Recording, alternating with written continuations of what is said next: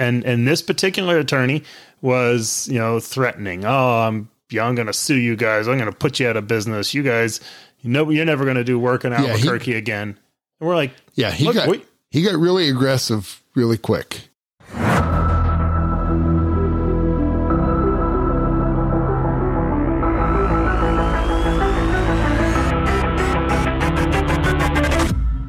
So why would two guys leave comfortable jobs, move across the country, and start a business in an industry they don't know, a place they don't know?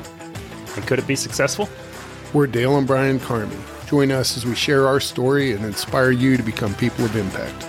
Welcome to the Impact Without Limits podcast.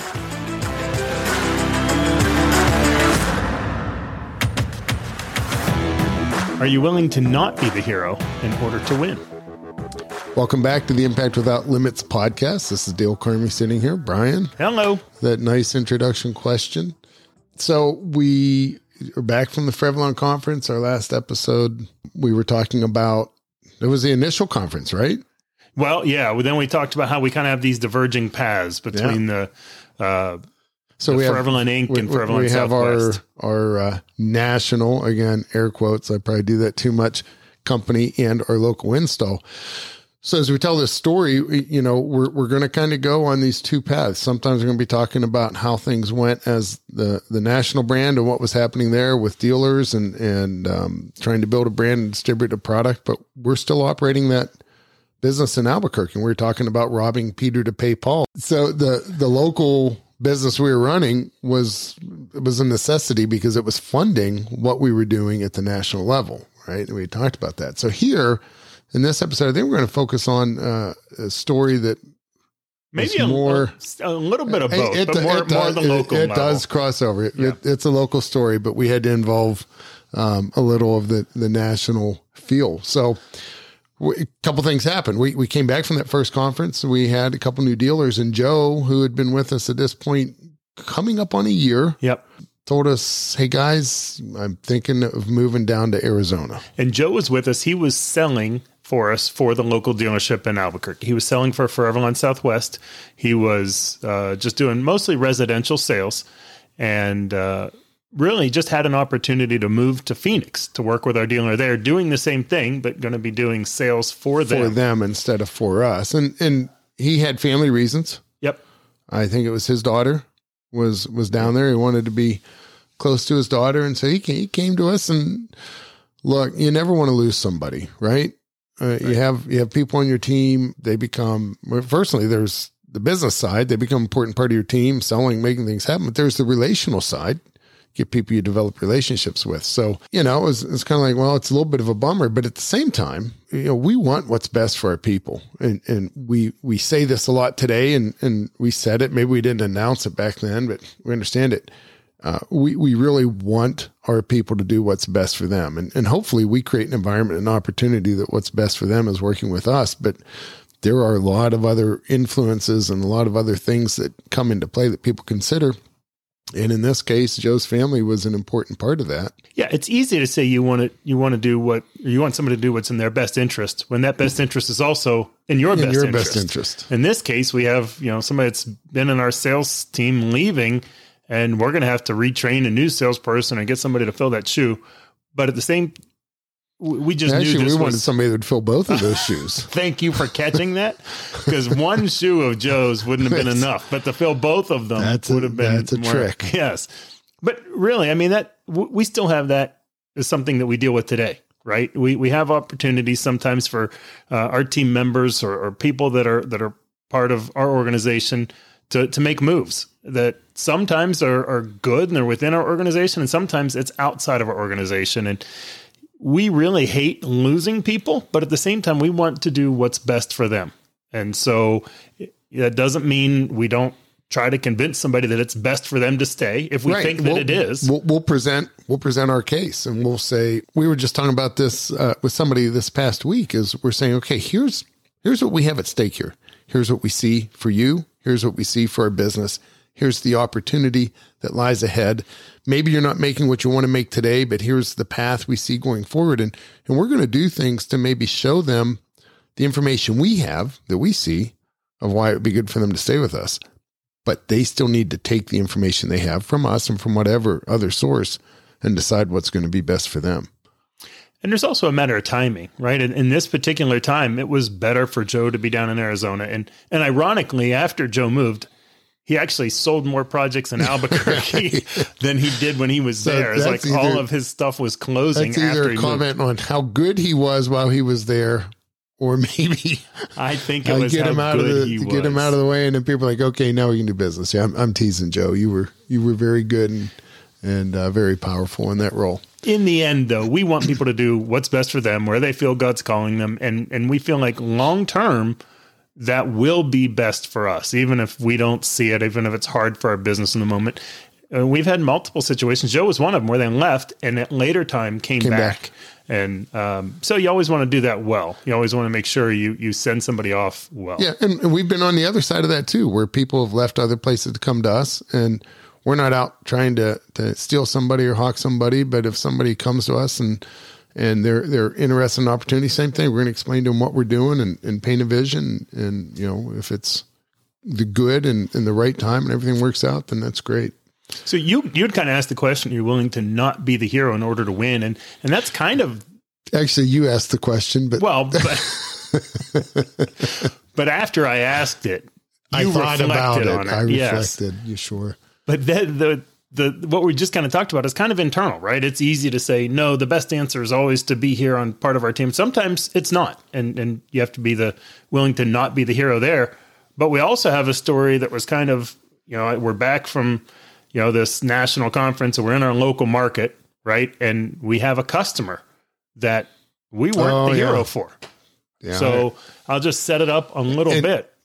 But I do want to say, you don't have to be the hero, but when we go out to do a job, we always want to be the hero, right? We want to do things right. We want to interact the right way. We want to present the right image, and you want that customer to love you. You want that customer to love the product.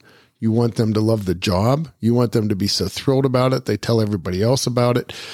And so I say that not from the standpoint of, wanting to beat our chest and like, I'm the hero, but we want to be the hero to that customer. We want them to be thrilled, but sometimes, and in the story we're about to get into, you have to be willing to step back and take a little bit of a back seat or give up the hero status.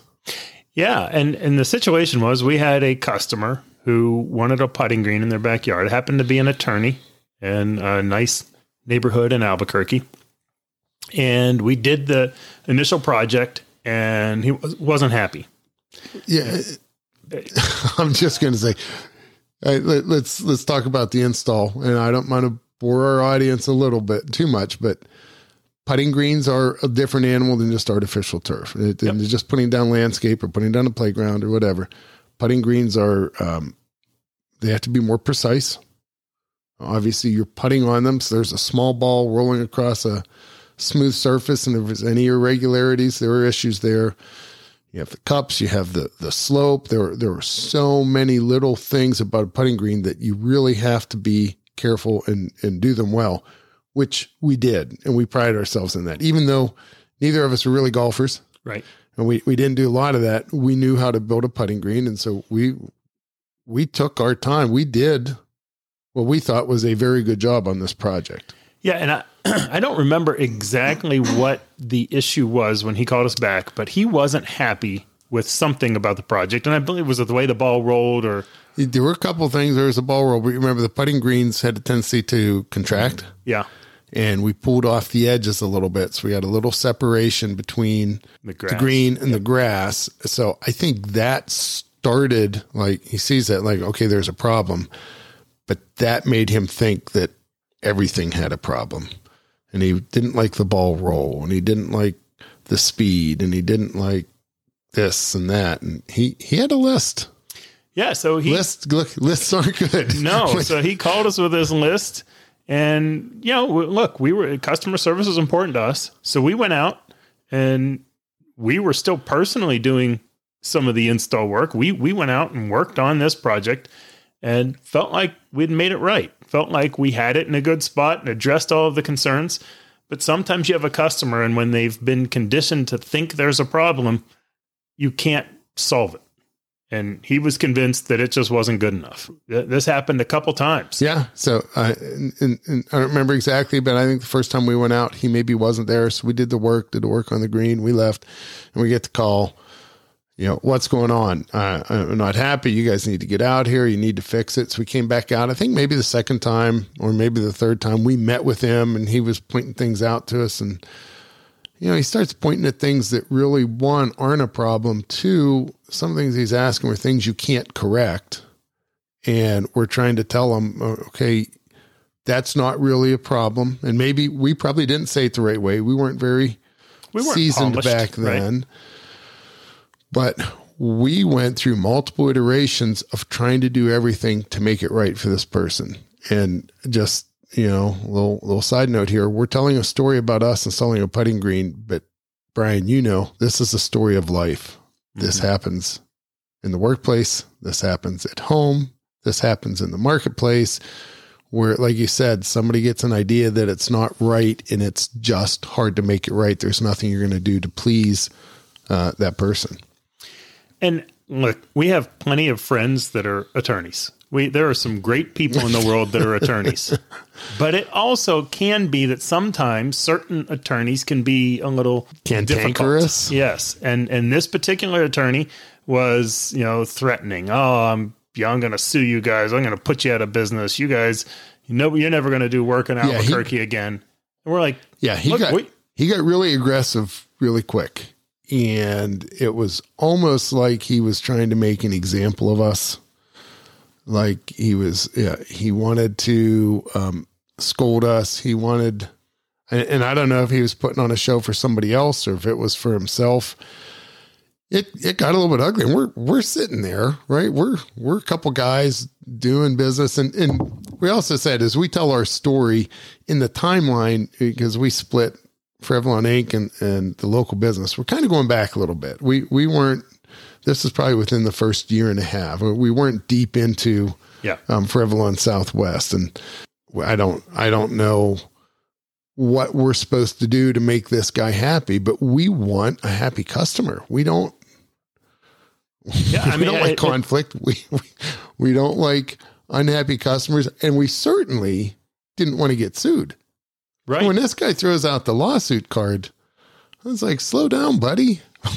we're just putting in a putting green. So we were at the point we were ready to say, let's just pull it out. Yeah. What do we do? And so at this point we have this, one of the things he approached us with is he's like, I went onto your website. I went on to the Foreverlawn website. Mm-hmm. And if you guys can't make this right, I'm going to call the corporate office and basically I'm going to tell on you. And we were sitting there thinking, there were two ways we could have played it. We could have said, hey, pal, we're the corporate office. We own Foreverlawn. But for some reason, we had enough wisdom or foresight to say, you know what?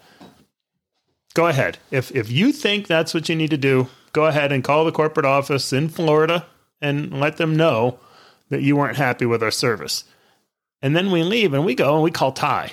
Well, right, because the corporate office is us, but we had incorporated in Florida and used Ty's address there and his phone number. I think the 800 number might have gone to Ty there. It might not even be the 800 number, but so we're like, okay, buddy, call up corporate and let it rip. So we called Ty and said, Ty, hey, listen, you've got to help us out. This guy's going to call. He's upset. See what you can do. And so sure enough, within a couple hours, the guy calls and starts telling Ty how bad we were, what an awful job we did, and how he wasn't happy. And if he had to, he was going to sue. And Ty, without knowing it, probably did the 3Ds, right? Yeah, right. What the guy really wanted to do, he wanted to tell on us. Yeah. Right. He wanted to put us in our place. He wanted us to not be the hero. He wanted us to feel the pain. Yeah. And so you say Ty probably did the 3Ds. Ty listened to him, talked through it with him, and listened to his complaints, and eventually said, look, I'm going to make this right. He said, I will call those guys. I'll get them back out there. I'll make sure that they do what needs to be done to make this right. Sure enough, Ty gave us a call and said, hey, guys, just talk to him.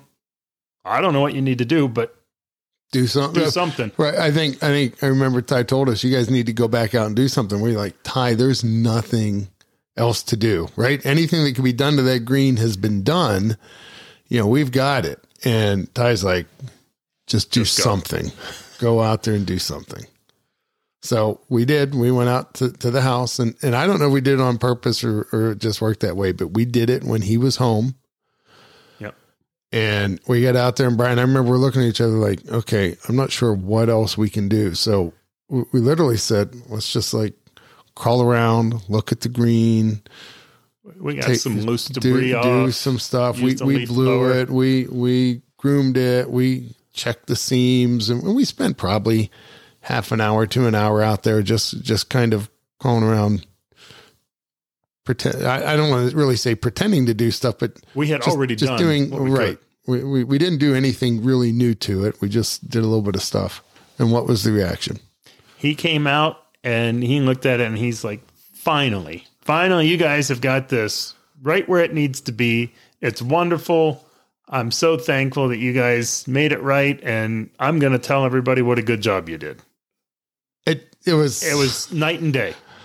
If we had a camera, my jaw would have probably hit the ground. You would have seen my jaw just drop. And because we knew there was nothing different on that green that day than there was the week before when he basically kicked us out and called the corporate office to tell on us.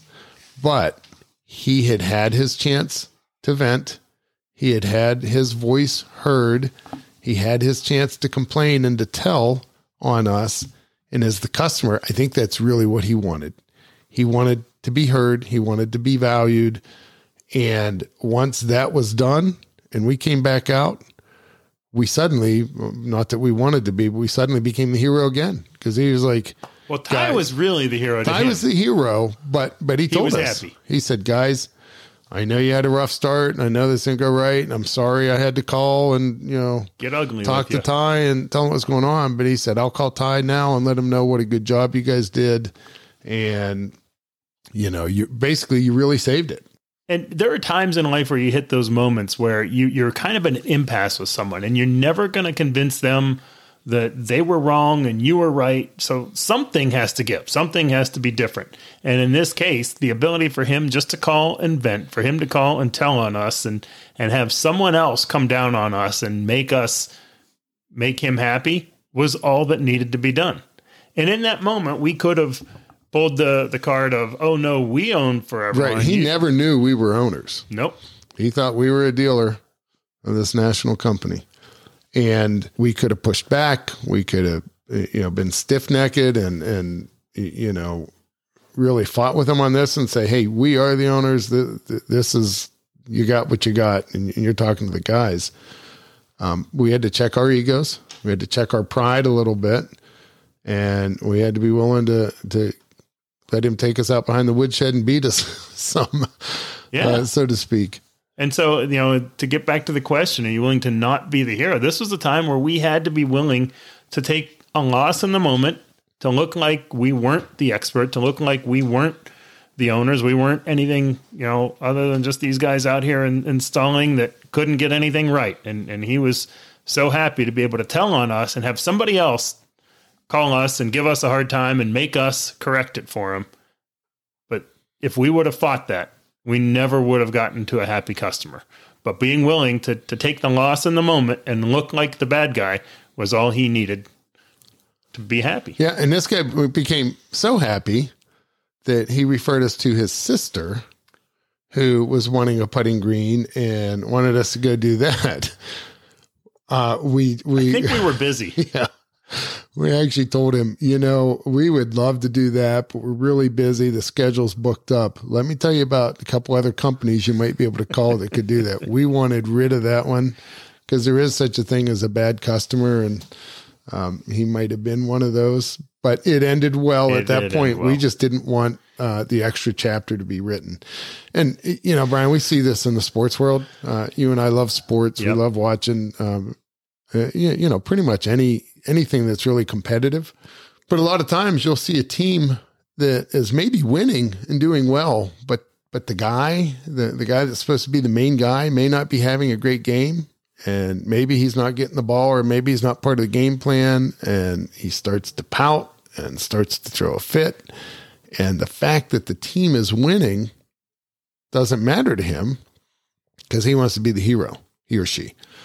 And they want to be the guy. And what we're telling you is, don't be the guy that wants to be the guy. Yep. Be willing to be the guy that isn't the hero, that takes the back seat and is more worried about the good of the team than the good of the individual. And you're going to hear that theme keep coming around, right? It's not all about you. It's about a lot more than you.